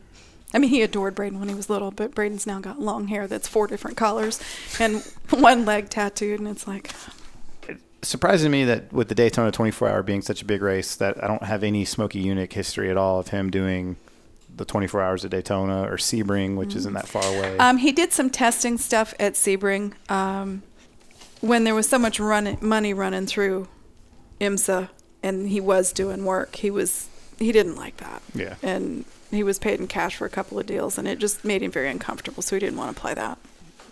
Paid. Oh, was he paid for hang cash? on. Okay, hold yeah, on. Yeah, that we He got was that. paid cash for a couple IMSA deals from I people that would have paid cash. assume it was engines, yeah. Okay. But from teams that would have had a lot of cash. I don't really know how it came to happen. I know none of those folks came to the house. Okay. they were local in Fort Lauderdale. Presumably. Miami area. Presumably. Yeah. Miami for sure. One of the things he did, which I thought was really unique, is he put a wing on top of a Indy car. He was the first guy to run a wing at Indy. But it's massive. Like It you is. see this wing and you're like, okay, It's crazy. like went all in there. Got to start somewhere. Yeah. You know? And at the time, nobody was doing that. And Right. he basically put it like right on the roof, almost like a sprint car is now. Mm-hmm. And his quote was that it was just as fast through the corners as it was on the straights, and that was the Right. problem. Right. And then I'm surprised that he didn't, like, being the guy he is, didn't come back like days later with a smaller version or Yeah. something. Just No. There's so much. There's so many things, hundreds and thousands of things that I wish I could ask him. Yeah. And there were, he didn't. It was all in his head. Mm-hmm. There were very little records, nothing written down. It was all what he worked on and tried. But that was how. that's his That- enjoyment. that was his Except fun. for the 3 weeks usually after Indy that he would go to Ecuador. Yeah. He worked. I mean, he literally went from work to the hospital the last time. He was in the hospital for about 10 days and died. But he was at work. Wow. Wow. So like his last home time, so to speak, was shop At the straight shop. to. Quite literally left Yeah. from the shop. Think you wanted it any other way? No. Yeah. No. Where he was happy. That Yeah. was his comfortable place to be. Why Ecuador? It came from, the guy's name was Kenny Rich. He was a coincidentally rich oil guy from Texas who was a sponsor on the Indy cars. Yeah, it's on the one in the bathroom. Yeah. And somehow, I don't know, Kenny had a buddy whose name was Leonard, and Leonard married an Ecuadorian woman. And I don't know if Leonard met her here or met her there, but they started going to Ecuador, and Smokey liked the complete cutoff. It let his mind refresh. And You have 9.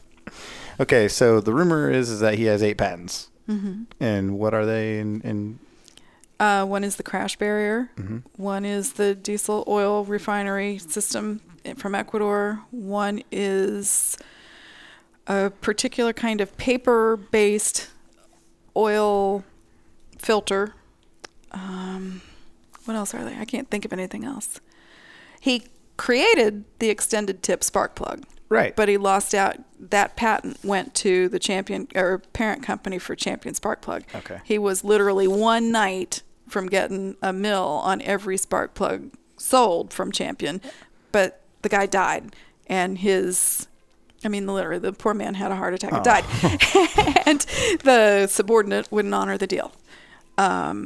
Variable ratio power steering in your car. But he had patents in not just motorsport Sure. related. I mean, it was just sort of whatever mechanical thing he thought of. All of a Right. sudden, it was a patent. And let's bring it back to safety. He had patented the soft wall well before he died and well before Dale Earnhardt was killed. And he actually wrote, before any of those things happened, that until some big name is killed, NASCAR's not going to do anything. And oddly enough, that happened. So Smokey was pronounced about safety all through his time, especially in stock cars. Yes. Fireball Roberts obviously had a horrendous crash that eventually he succumbed to. And it seemed like Smokey, between some of his thoughts on safety within the cars, his idea of a soft wall, et cetera, fuel cells, these are things he put out there, and they seem to be rejected hands down by the powers that be. Do you think that was because it was coming from him? In other words, the messenger was more important than the message? I think it was a combination. I don't think it was mandatory at the time. There wasn't enough outcry about it, and people were arguably expendable. There was another one and another one and another one until there's a big name. If somebody that was less vocal all the time, a Junior Johnson, a Dale Inman, do you think they might have listened differently? Maybe a little more, but I really think that until they were pressed to have to deal with it, they chose not to. And ultimately, this was probably the biggest thing that led him to leaving. Well, that's definitely why I left NASCAR, because of the fuel cell, sure. So we sat down with Bobby Allison, and he felt that there were kind of 2 big things that Smokey kind of hurt himself with. One was that if, let's say he had 13 key areas that exploited the gray on any given car, if he'd done half of them, the car would have been more competitive than anybody else, but probably wouldn't have been as obvious an overdog. Possibly, but Smokey's take on that was give them a few that if they find those, it's not going to matter because those aren't the ones that are really making the performance difference. So some things he did, literally he would drill holes places just to watch people look at him and copy it because they didn't know what he was doing, but if he was doing it, let's try. But with regards to trying things, some things are just minor and they're not going to make that much difference even combined, but maybe they'll get those and miss this. So I don't know that I necessarily agree with that. What did he drive on the street? A Ford Fiesta. Oh, ballin'. Old Ford Fiesta. Not when they brought him back to the States, but old Ford Fiesta. And, it was like a tin can. When you closed the door, it dinged. Right. His last car was a Honda Accord. Awesome. guy. That's my guy. He just felt... I knew it. He felt you should have reliable ground transportation. He believed that what was being sold to the public was way more than most people could handle and needed. Did he spend money on anything extravagant? Did he buy watches or No. was his No. pipe even expensive? Did he make it himself? No, just a standard issue Meerschaum pipe. No, not really. Yeah. He was a simple guy. He had his belt buckle was solid gold, but it was because he had mined those nuggets in Ecuador. His hats were silly. His hats came from Stetson. And if you imagine Hoss Cartwright and that great big 10-gallon hat, well, that's how they started. They started, and then a company called Schutte Brothers, which is also in... What is their name? Schutte, Oh. Shudde. They have a special block, and they take this giant hat and squish it down into Smokey's block. Okay. And steam it, like, for 6 weeks Yes. Cat with until I want to play with it this one. stays there. You want to play with that one? Yeah, this one's like a mini tiger. Yeah, this one's ready. Here, Ryan gets an animal. I get an animal. That's the deal. Okay. He wants to sit on the table. He doesn't like to be held, but he'll love you if you pet him. There you go. So the hats were an extravagance, but How did that come about? I don't know how it came to be squashed. I know that he had dress uniforms, dress hats, and work uniforms, work hats. The dress uniforms, he wanted to represent the companies that he worked for well. So he wore white, cotton only, uniform pants and shirts, but they were 1960s era, Right. which were really thick and heavy, and they had to be starched from the cleaners, which they don't do that anymore, so that they were crisp. Right. And you would literally have to slide your hand through the pant legs to open them up for him. Really? Which he didn't do himself. You had to do that for him. He's busy. And he said that the reason he liked the starch was because then if he was too tired at the end of the day, the pants could hold him up. Dad jokes. So, With Smokey Eunuch. but after you wear those to work, they don't clean so well. Okay. So he had sets that went to shows and to appearances and sets that he worked in. The hats, it was a white beaver belly is what they called it. Okay. And a print from the oil in your hands. Doesn't matter how clean your hands are, the oil will print them. Okay. And we had all kinds of literally eyeshadows, silvers to try and touch them up to make them last longer, because the base hat back then was $300 or $400, and then it had this blocking technique to it. So after they got two printed, then they became work hats. Right. And a work hat might last 10 years. Yeah, sure. There's a work hat in the Smithsonian, Oh, that's and awesome. That's cool. I have the last work hat. So he's in the Smithsonian, He's in the but Smithsonian. not NASCAR's Hall of Fame. There you go. One of the hot vapor engines is also in the Smithsonian. Okay. But not the NASCAR Hall Your of Fame. move. There you go. When we sat down with Bobby Allison, one of the things he'd mentioned is that if Smokey hadn't been so outspoken, his career probably would have lasted longer, and certainly he might have been able to get away with more. Sure. Sure. If you have a track record of pushing the rules, they're going to look at you more closely. If you have a track record of antagonizing the powers that be, they're going to look at you more closely. Even if you didn't warrant it, you're going to be retaliated against. So, yeah, absolutely. I agree with that. He felt that part of that was just that he liked the theatrics. I don't think so. I just think that he would stand up for himself. He wouldn't tolerate nonsense. And I think that, as time went on and he continued inventing and creating things in the late 70s, early 80s, when he had developed the hot vapor engine, which had tremendous performance and mileage. And he was very concerned about the world that we were leaving to our children and that we were going to run out of fossil fuel. And so he was trying to do his part to contribute to that. He went through all kinds of alternate energy. He had a windmill on the top of the shop for a while that disrupted TV all around. Good. Old man Eunuch's windmill again. Can't watch the It's like game. the National Lampoons. Yeah. Yeah, Turns on the exactly. house, yeah. He dabbled in solar energy. He tried hydrogen. He tried all these things, and one by one ruled them out for whatever reason. Too expensive, too hard to maintain, whatever. But he had created this hot vapor engine. And when it was presented to the motor companies, because all the major motor companies, as well as all the branches of the armed service, looked at it, his reputation for pushing the rules or cheating, as well as contaminating the pool of engineers that he might have had contact with earlier in his career, definitely worked against him, because you have this thing with super efficiency as well as performance, but nobody would touch it. I mean, you've got a bunch of other reasons at play. People are resistant to change. Middle management. A lot of retooling to make anything radical like that happen. But I'm sure his reputation played in there. Do you follow racing today? Yes. Is there a Smokey Yunick out there right now? I don't know. I'm not close enough in the garage to know. He thought a lot of Ray Evernham and his abilities. So somebody like that would probably have to weigh in more.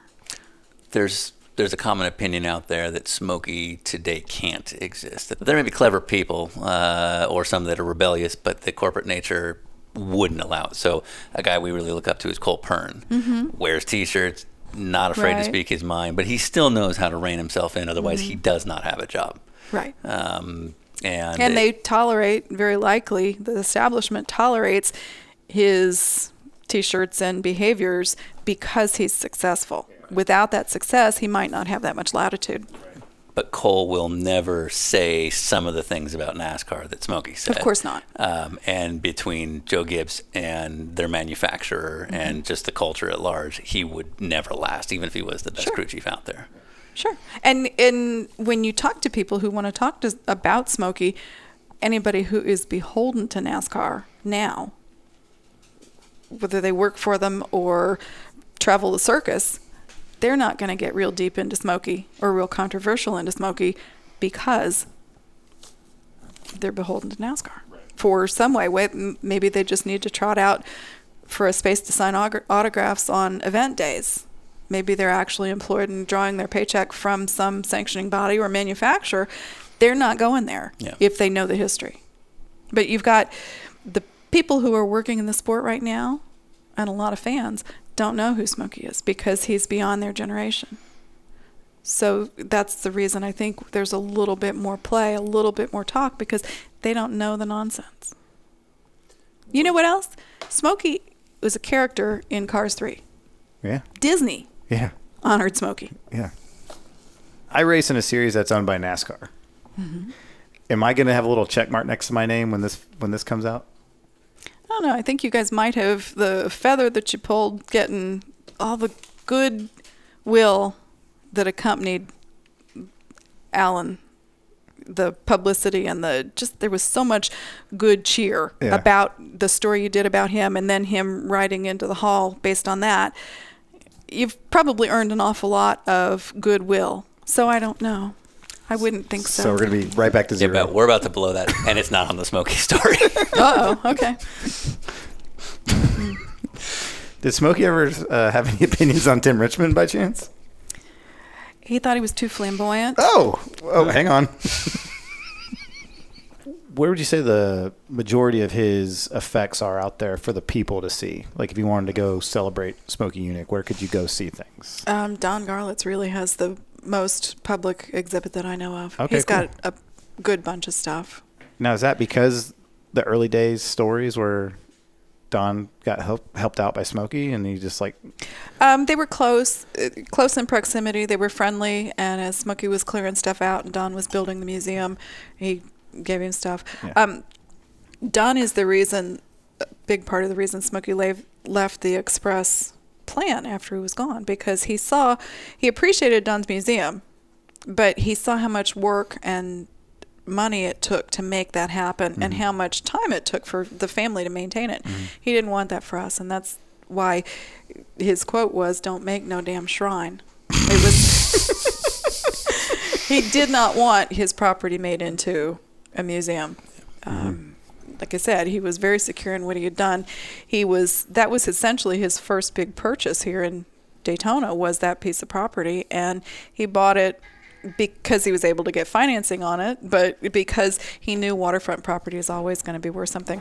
And there was a short window in time when you could get something called riparian rights, where you own the ground under the water out to the channel. Oh, yeah. And so the state sold those and then realized, hey, that's a mistake. So over the years, if you were late on your property taxes or any kind of issue, they would yank your riparian rights. Well, he maintained that all the way through. Nice. His property was also a heliport. Okay. So, we got out of that in about 6 minutes before the condo market crashed in Central Florida. wow. He was like on our shoulder. Yeah. And we had written into the contract that they could not make a smoky museum, restaurant, bar, or anything. And so while he was alive, it's warm here, we have a big vagrant problem. He would go down to the dock on the river every day, walk with his dogs, and take the bum stuff, because they would leave it under the dock to come back tonight, and throw it in the river. I thought this was going a different direction. Yeah, it's like he was Taking so food hard. and- No. Well, if you asked him for help and you weren't drinking, Yeah. he would buy you a meal. Okay. But if you just wanted money, because a lot of these guys, if you offer them Yeah. a meal, no, just give me the cash. Yeah, Well, right. he wouldn't do Not that. happening. Yeah. So he'd throw the stuff in the river, and then that became my job for the next 2 years after he died while we were emptying out the property. So then the property sells, and we're no longer on location, and it was owned by people out in New York State, and the bums moved in. Okay. And there were like 30 bums living in this Yeah. empty building. Yeah. And the city fussed at them and said, you got to do something. So they raised all of the buildings on the property except for the one little out parcel on the very corner. And I was just sure that it was because they were going to try and make a bar or restaurant or something. And I got a call at home one night about 10 o'clock, and it was one of our local newspaper writers. And he said, did you know the shop was burning? And I just reacted, and I said, oh, that's wonderful. And I was glad, because it meant I don't have to defend his wishes any longer. Right. I don't have to worry about defending this in court, that they can't make a bar out there on the Yeah. corner any longer. Right, This right. is over. Well, of course, that got publicized, that I was glad that it burned, and that wasn't the case. Yeah, But- right. Yeah. But So the bums got mad at each other. They were living in this little building, and Bums. two of them got mad at each other, and so they torched it. One of them burned the other one out. He didn't have a home either, but so. it's tough in the streets. Yeah, I must say. So, Cars 3? There's a Smokey character? Smokey was a Disney fan. Yeah. Don't really know why. Maybe it was from the advertising during the war days. Disney was a proponent. Yeah. You live in Florida. Well, Well, but he was the PR guy of World War II. yeah.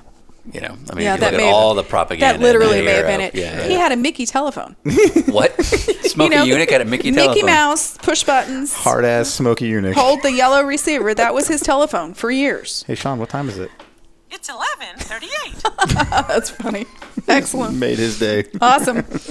Well, so he came home one day. Disney World opened in '72, and he came home one day and told my mom, "Get the kids ready. We're going to see Mickey tomorrow." And so, Dad, talk to me.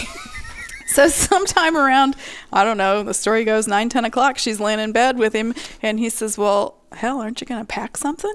And she's like, "Well, it's just Orlando." No, he'd planned and bought to go to Disneyland in California. Oh. So we pack up, 3 kids, pack Wow. up, fly to California, only to find out at that time that Disneyland wasn't open on Monday or whatever day we were there. Oh, wow. They weren't open yet. yeah, right. How did Aunt Edna fare? Yeah. Yeah, so Big we, moose out front, should have told you. That's right. That's right. So, I just got a call out of the blue one day from a attorney from Pixar and said, "Hey, we're doing Cars 3. We'd like Smokey to be a character in it. If you say no, we'll write him out."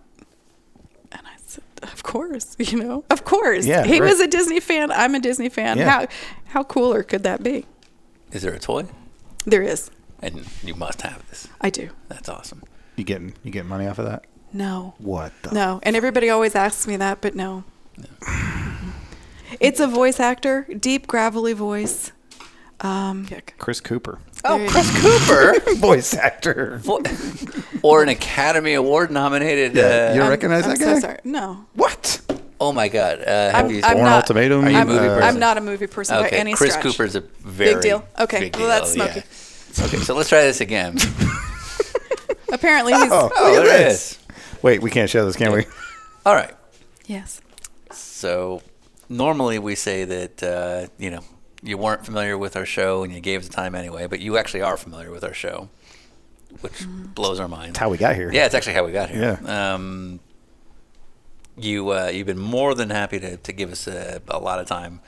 What were you hoping that our audience would take away from something like this? I just hoping to expose Smokey's legacy to more people, to a newer audience, and to people that do know him or think they know him. Maybe they've learned something tonight. Okay. I feel the story is important because the drum I'm going to keep beating is that we continue to get rid of characters left and right in the sport for whatever reasons, whether it's a series or corporate interest or whatever, but ultimately we're hanging ourselves by not having these kind of people. And I don't know how to then turn that into a question because it's just a soapbox. Well, but we also need to get young people involved in cars. You're correct. No, you're right. He's just being a smartass. Yeah. You're right. I can't fix that. It's 11:45. Sean's Disney. Yeah. Yeah. Do you have a favorite quote of his, like from like one of his? Because you like Google image search his, and there's like a bunch of cool quotes of just racing stuff. Yeah, what he would say about racing was, let's stand on the starting line and say, all right, you sons of bitches, let's have a race. You should sell a shirt that says that. Yeah. Let's style the stuff. Yeah. Cool. All right. I think we're good. All right. I mean, we can go for another 3 hours if you Yeah, I want. got another 3 hours in me. Let's fire it up. Let's hit record now.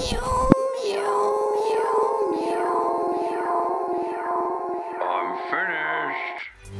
All right, once again, that was Trish Unick telling stories of Smokey Yunick, and you can learn more about this on Amazon Prime, episode number 2, which will be coming out during the Thanksgiving weekend. Give it a view if it's out yet, and please tag Continental and let them know how much you appreciate them allowing us to do this kind of nonsense. Also, if you really like the story, once again, buy it at SmokeyYunick.com. While there are several places you can purchase the book from, SmokeyYunick.com is the one that benefits the Yunick family the most.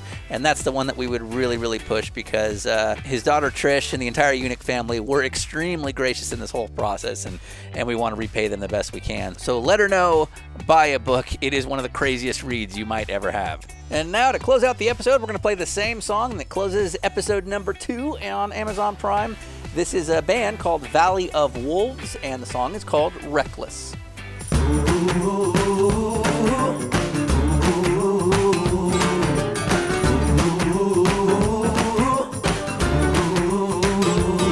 I'm like the dark in the clouds on a rainy day. Oh, the fire in the hills and I'm headed your way. Oh, it's alright, baby, don't be afraid. I'm just giving heads up on my dangerous ways. And I know everything I touch burns right down to dust, 'cause I'm reckless.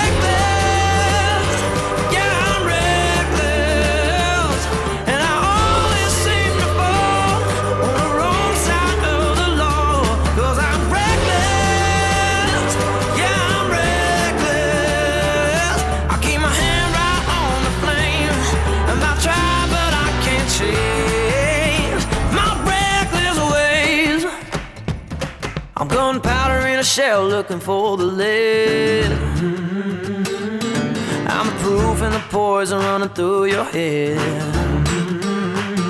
Oh, I'm a blade on a knife in the deepest cut. And these dangerous ways ain't danger enough, no. And I know everything I touch burns right down to dust, 'cause I'm reckless.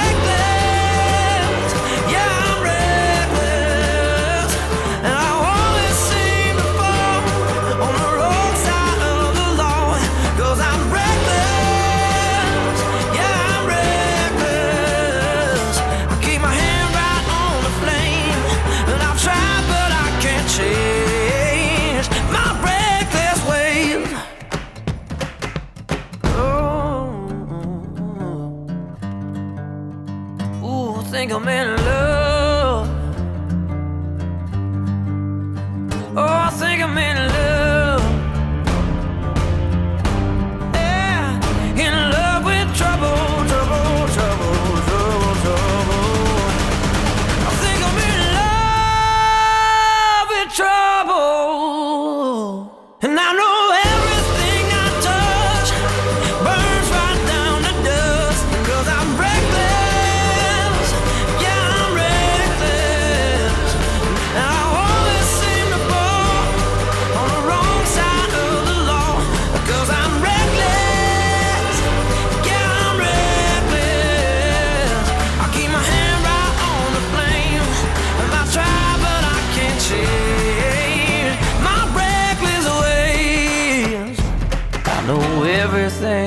touch burns right down to dust. 'Cause I'm reckless, yeah, I'm reckless. And I always seem to fall on the wrong side of the law. 'Cause I'm reckless, and I can't help